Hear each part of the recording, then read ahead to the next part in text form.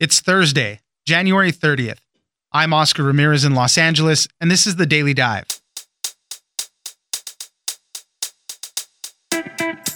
"201 U.S. citizens have been evacuated from the coronavirus zone in Wuhan, China. A plane left China, stopped in Alaska, and then made its way to March Air Reserve Base in California. Passengers are screened multiple times on the way and will be quarantined for 72 hours, and then monitored for about 14 days. Corbin Carson, reporter for KFI News in Los Angeles, joins us for what we know about these evacuations. Next, it could all be over this Friday. The impeachment trial in the Senate continues, and one of the biggest unknowns may have finally been settled. The big question was whether witnesses such as John Bolton could be called to testify. But after a Senate GOP lunch meeting, it seemed that the senators had the votes to block witnesses and could wrap up the trial this week. Alexander Bolton, senior writer at The Hill, joins us for more. Finally, we now know why stress turns your hair white. After experimenting with rats, scientists found that within the hair follicle, there is a reservoir of pigment-regenerating stem cells that get depleted when you're stressed out. And when that dries out, your hair turns gray. Eleanor Cummins, contributor to Popular Science, joins us for the science behind stress and gray hairs. It's news without the noise. Let's dive in. All passengers had already been screened twice before they left China. They were monitored throughout the flight. And in Anchorage, the passengers were screened twice more and were approved to continue on to California by the CDC. Joining us now is Corbin Carson, KFI News reporter based in Los Angeles. Thanks for joining us, Corbin. Hey, thanks for having me.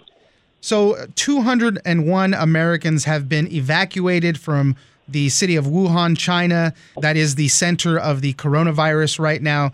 They made a brief stop in Alaska, but then finally arrived at March Air Reserve Base in Riverside County, which is about 60 miles east of LA. Corbin, tell us about this evacuation, because just from my reading a couple of different reports, there's a lot of Americans that are living there in Wuhan that are trying to get out desperately right now. So about 1,000 Americans live in Wuhan, is what we've seen so far. That's out of a population of 11 million in that city. So what we're hearing so far is the State Department ordered this group of U.S. consulate employees, their families, and I think a few private U.S. citizens out maybe several days ago. And health officials say the group of passengers were screened several times throughout the flight process before landing this morning at March Air Reserve Base in Riverside County. The group of 201 people, again, is made up of those employees, their families, there's some teenagers, some toddlers. The CDC says the group was screened before leaving China, screened and monitored on the plane heading to Alaska, screened again in Alaska, and they are in the process of getting screened again at the base. For the next 72 hours, the group will undergo intensive screening, which includes temperature checks every 12 hours, as well as nasal swabs and blood tests that will be sent to CDC labs. Then the group will be monitored for the next 14 days until what's believed to be the end of the incubation period for the virus. Now, this hold is voluntary, and there was quite a bit of questioning on this part because obviously everyone's concerned. This thing has exploded. The disease has now affected almost 6,000 people. More than 130 people have been killed, although all those people are in China. But Right. From what I understand, these are government workers who are happy to be back in America and are also, they want to be sure they don't have the coronavirus themselves, that their kids don't have the coronavirus, and that if they or their family did, that they don't spread that virus to anyone here in America. So we're told the passengers have no intention of leaving before at least the first 72 hours, and some may stay at the base the entire 2 weeks. But any that do decide to leave will be reported to local health officials wherever it is they're going. Their travel arrangements will be discussed for any threat to the public for the remainder of this 2-week period. But if someone was like, hey, I'm leaving, they can. Yeah. But doctors were like, Wow. However, they would make this decision in the middle of a military base. Then officials would have time to discuss that person's status. If there's any risk to the public, the officials would have the power to impose an individual quarantine on that person or family. But again, it does not appear at this point, at least from what I'm told, that anyone's trying to leave. Yeah. And to be clear, all these Americans that did come over, they weren't sick to begin with. They weren't being evacuated because they were sick. These were healthy individuals that just wanted to get out of the city because the city's on lockdown now. And, they don't want to stay there. And I'm just looking at social media locally here. A lot of people are concerned saying, how can these people be allowed to leave and everything? You're at Riverside University Health Medical Center where, obviously they're helping out with all this stuff. What have officials said how they're tackling this? And are they ready in case somebody does pop up with it? They are obviously ready. They have the entire local, county, federal. We heard from everybody as far as how to attack this public concern. But what they wanted to remind people is these are U.S. citizens who are in this emergency zone. They were ordered back. They were supposed to go to Ontario Airport.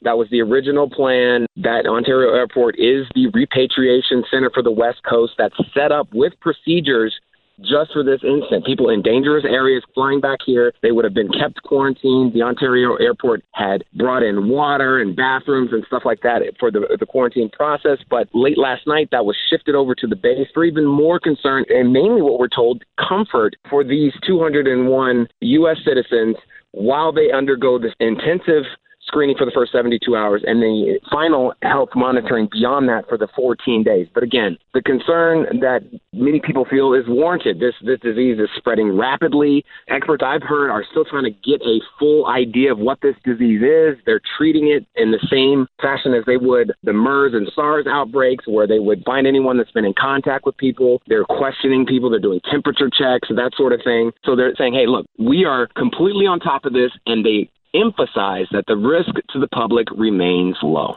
And it's a tricky thing. It's a novel coronavirus. It's the new one that they've discovered. But by all accounts, it is less severe than what SARS and MERS was, although it's in the same family, and they treat it the same way. And I know officials are looking at making some type of vaccine, and they're in development for all of that stuff. But it takes time, and then they still need to find out the source of it also. So there's still a lot to go through and learn, but for now, these American citizens are back. They're quarantined. They're going to go through the process, and as you mentioned, the risk is low right now. Just one great moment, I guess, when they arrived in Alaska and, you're touching down in the plane, they say, "Welcome to the United States." The reports were that everybody on the plane started cheering at that point. Oh, yeah. Yeah. Yeah, and I would imagine the same there and the same here. I mean, can you imagine being over there? And mind you, these are employees. They weren't vacationing. They don't live there. They're not doing business or private. They were on a mission of sorts for the U.S. government, for us, the American people. So now they're being called back. So, of course, they're happy to be home where they can feel that they're being treated with the best medical care that, America has to offer.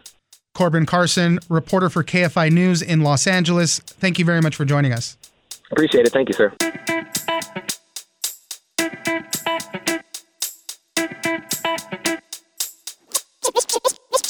All quid pros are not the same. Some are legitimate and some are corrupt, and you don't need to be a mind reader to figure out which is which. For one thing, you can ask John Bolton. Joining us now is Alexander Bolton, senior staff writer at The Hill. Thanks for joining us, Alexander. Thanks for having me. So the Senate Republicans, as the impeachment trial continues, they're answering questions right now. The House managers and the defense team for the president, they're answering questions right now. A lot of the questions are actually centering around, should there be witnesses? Do you agree with General Kelly that he agrees with John Bolton and all this stuff? But Republican senators now believe they have the votes to block witnesses. This has kind of been the biggest unknown, the biggest question about this whole process, because we fully expect the president to be acquitted, but was there going to be a chance for witnesses to be called? That was the big question, and now Republican senators are feeling very confident that they can block that. Alexander, tell us a little bit more about that. Well, here are the key point. There was a meeting late afternoon Tuesday, the entire Senate Republican Conference, and they discussed the question of witnesses, whether there should be witnesses, and it didn't come to a resolution. And one of the big concerns that the GOP senators had is that if they did vote to have witnesses, it would prolong the trial, and it would be an open-ended process, that there would be multiple votes forced by Democrats and Senate Democratic leader Chuck Schumer to not only call John Bolton, but also the White House Chief of Staff Mick Mulvaney, other senior officials, several sets of documents. And so that was the main topic of conversation and concern on Tuesday. Then on Wednesday morning, there was a meeting between Mitch McConnell, the Senate Majority Leader, and Lisa Murkowski of Alaska, and she was one of the key votes. And we don't know exactly what happened in that meeting, but then at a subsequent lunch meeting of the entire Republican conference, the subject of witnesses didn't really come up. In fact, it was a settled issue. And this is according to people who were in the room. And then when Republicans walked out of that meeting, they were expressing confidence that there aren't going to be witnesses at the trial and that they are going to vote to acquit the president on Friday. So that's the story now. And as you pointed out, right now there are questions being asked by senators of the president's lawyers and the House impeachment managers. So there's a long shot chance that someone's mind could be changed. But as of this morning, heading into today's session, it was clear that there are not the votes to subpoena witnesses. A lot of the senators were coming out of that meeting just ready to get it over with. Senator John Barrasso said, "I'm ready to vote on final judgment. This has been fully partisan, fully political." There's been a lot of senators coming out with that. Have we heard anything from Senator Mitt Romney, who was a supporter of witnesses? Well, I asked Mitt Romney as he was coming out of the meeting to comment, and he declined to comment. Earlier this morning, he was asked about his role, and he said that he had expressed his view in the conference that there should be witnesses, that especially John Bolton should testify in light of the report that his manuscript includes a claim that President Trump directly said that he wanted to freeze aid to Ukraine until there was an investigation announced of Joe Biden. Now, since then, the National Security Council has sent a letter to Bolton and his lawyer warning him that if he goes ahead and publishes this book, it includes classified information. And so I think this even makes it more difficult to call Bolton as a witness, because it makes it clear that the White House is going to assert executive privilege over any conversation between the president and Bolton. And furthermore, they're going to claim that it's national security sensitive, that it's classified, and that if he details those conversations, he would be violating national security protocols. So I think that makes it even tougher for Republicans to vote to bring in witnesses like John Bolton. That letter from the White House to John Bolton's attorney, reports say, that was sent just shortly before the New York Times published that article detailing what John Bolton had said in his book. So right before the big scoop came out, they were already telling them not to publish the book. The president has weighed in on that and called the book nasty and untrue. It said all classified national security. So yeah, of course they're going that way. So with this news now, this really brings us pretty close to maybe ending the entire Senate impeachment trial on Friday. Well, that's what it looks like, barring a really unexpected turn of events. Even Chuck Schumer, the Senate Democratic leader, acknowledged Wednesday afternoon that he probably does not have the full Republicans he needs to prolong the trial and have witnesses. Now, the two there are 4 votes in play here. Susan Collins of Maine, Mitt Romney of Utah. They've already said they're pretty much going to be voting for witnesses. The 2 other swing votes, Lamar Alexander and Lisa Murkowski, they are staying quiet. But then some other potential swing votes have come out and said they are not going to vote for witnesses. I'm talking about Pat Toomey, the Republican from Pennsylvania, and Cory Gardner, who faces a tough race in Colorado. He's up for re-election in a state that Hillary Clinton won. Toomey and Gardner say they're not going to vote for witnesses, so clearly the tide is turning against witnesses, and it's expected this trial is going to end late Friday. Alexander Bolton, senior staff writer at The Hill, thank you very much for joining us. Thanks for having me.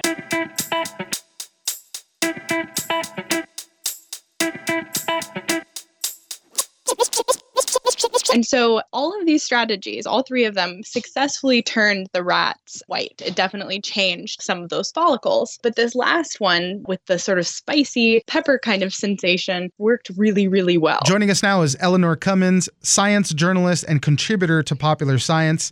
Thanks for joining us, Eleanor. Thanks so much for having me. Some interesting developments. We finally know why stress turns your hair white. Obviously, people have been talking about it for a long time. If you get stressed out a lot, your hairs are going to turn gray a lot faster. I myself find new gray hairs all the time, and I'm always stressing out about it. But there was a new paper put out that sheds a little more light on it. And basically, yeah, a lot of stress can induce your hair to turn gray a lot faster and basically stay that way. Eleanor, tell us a little bit more about it. So for so long, people have sort of been experiencing this in their daily lives. And they're like, okay, my hair is going gray from my college exams or from work pressure or raising kids. But scientists were actually not convinced that that was really possible. So in this new study that came out last week in the journal Nature, a bunch of researchers in the United States and Brazil teamed up, and they actually decided to create an experimental model and to see if they could turn rats gray just by stressing them out, and then evaluate the pathway by which that actually happens. And so they were able to show that this is 100% possible, and they identified the way that it can occur at a cellular level. The unfortunate part is that the animals once again need to suffer for something like this. So they put them through 3 different types of stressors: restraint stress, chronic unpredictable stress. I don't know what that means. Sounds terrible. Yeah, and then stress that it's induced that's caused by physical pain. And the way they did the physical pain part of this also sounds very terrible. Tell us about that. So what they did is they took an analog of capsaicin, which everybody knows as being the thing that makes chili peppers really spicy, and they injected that directly into the rats. And so that caused this thing called nociception-induced stress, which is the stress that comes from physical pain or the threat of physical pain. And so all of these strategies, all 3 of them, successfully turned the rats white. It definitely changed some of those follicles. But this last one, with the sort of spicy pepper kind of sensation, worked really, really well. So in the next phase of their research, as the researchers tried to understand the physiological pathway that was changing the rat's color, they focused in on that particular stressor. They stressed all of the rest of their rats out that way. And then they sort of watched what happened, on this really, really granular level. And so what did they learn from this? To my understanding, it has to do with the growth cycle of the hair. There's some stem cells within the hair that provide the color. With these induced stress, those stem cells or whatever that is start depleting. And once that's gone, the hair turns gray and it never comes back. The crazy thing is that this is totally permanent. So what happens is that in our hair follicles, we have 2 different types of cells. We have differentiated melanocytes, and those are the things that actually give our skin and our hair pigment. So those are the real sort of like color agents. But those melanocytes develop out of melanocyte stem cells. And so the stem cells are sort of like the raw material, right? That like keep pumping out these cells so that we can keep having color in our hair. What they showed is that stress is able to kind of flood the system with neurotransmitters that cause the little stem cells to kind of rapidly develop and then completely deplete from the stressed follicle. So you have no stem cells left to be creating melanocytes to be creating color. So in the absence of those, your hair becomes translucent. It's not full of any pigment anymore. And once those stem cells are depleted, as far as we can tell, they do not return. So that follicle will continue to produce a white hair forever. And in the rats in this study, it was just a few days of this stress that really depleted all of the pigment there. It didn't take very long. And, we always kind of think of pictures of presidents when they go in, when their term starts, and then when they leave and how gray their hair looks. President Barack Obama was a prime example of that. Everybody was like, look how gray his hair turned in just a matter of years. And so obviously very stressful job being president of the United States. But it doesn't take very long for all of this the reservoirs to exhaust themselves. So in this case, the rats, they were able to keep their differentiated melanocytes pumping for a little while. But after 5 days, because their stem cells were depleted, the hair started to change color. So, like in a work week, right? These rats developed these gray hairs. So it was a really rapid process. And I think that's something that researchers still want to know more about is like, how fast can this happen? Because that might not even be the minimum. This could be something that some people have argued can happen overnight. It's so interesting. You've kind of always thought, stress does make you start graying, but now they're proving it. And, but learning more about it can lead to maybe some therapies, maybe to help slow the process. Who knows? It's not the only way that hair goes gray. So there's still a lot more to learn about it. So we have lots of questions that still remain. Stress is definitely, we've established a factor, but it also seems like genetics play a role, as well as your environment, which can influence your genes and cause different mutations. There's also a lot of evidence that certain cancer drugs can cause your hair to turn white. So there's a chemical factor. There's a lot more that we still need to understand about why this really common phenomenon happens. Eleanor Cummins, science journalist and contributor to Popular Science. Thank you very much for joining us. Thanks so much.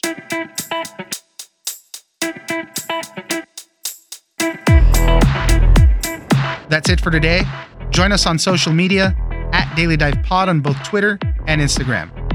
Leave us a comment, give us a rating, and tell us the stories that you're interested in. Follow us on iHeartRadio or subscribe wherever you get your podcast. This episode of The Daily Dive was produced by Victor Wright and engineered by Tony Sorrentino. I'm Oscar Ramirez, and this was your Daily Dive.